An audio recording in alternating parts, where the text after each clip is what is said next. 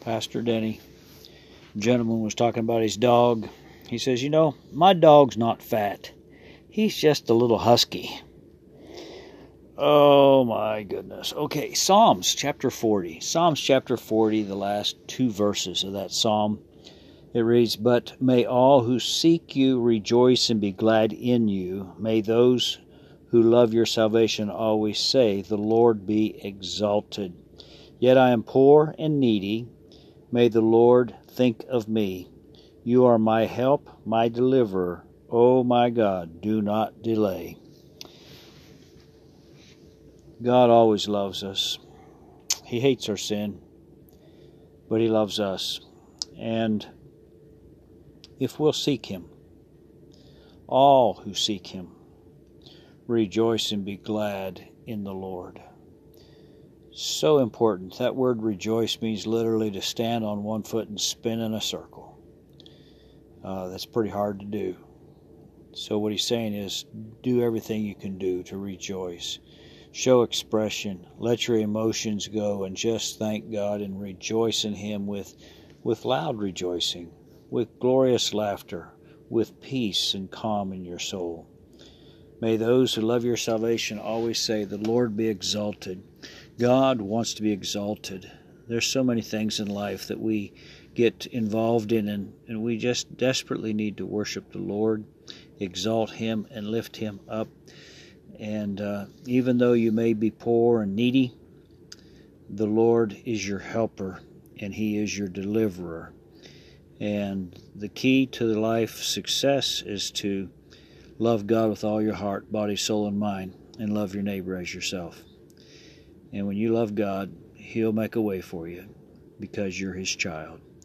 And He cares for you today, and He loves you and wants the very best for you. Yes, sometimes there's struggles, there's trials and tribulations that come our way, but they're only to make us better, not to make us bitter. Let's pray. Father God, thank You for this day, Lord, that we can seek You with all of our heart. And when we seek You, all who seek You rejoice and be glad in You, O Lord. And Lord, we thank You that we can be glad in You. You can bring joy.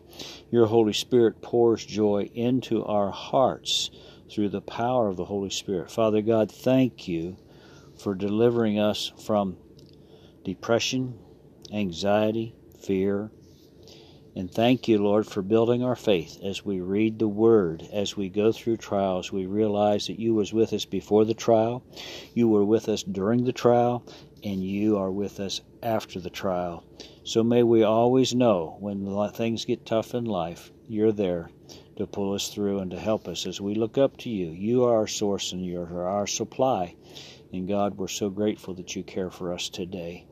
And may we walk in the Holy Ghost. May we walk in peace towards one another. May we walk in mercy and love. Father God, bless those who are sick today. God, those in the hospital desperately needing a touch deep in their spirit. God, pour out Your Holy Spirit upon the body of Christ around the world and in our hospitals here in America as well.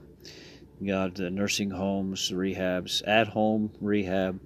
Lord, bring healing to physical bodies for Your glory. God, we're Yours, set apart for kingdom use.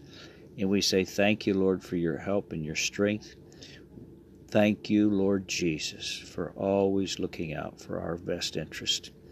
Lord, we pray for our military around the world, pray for our missionaries and our politicians. God, help them to make good choices. And Lord, we pray for the leaders of all nations. God, that by Your Holy Spirit, Your perfect will be accomplished. And may God always be lifted up. May He always be exalted in our lives, now and forever. God, bring healing to the wounded heart, those who are suffering from grieving process, Lord. May the grief lift, and may the joy of the Lord fill their hearts tonight. Thank You, Father God, for Your great, great love for us, and may we always love You. In Jesus' precious name, amen and amen. Have a great one.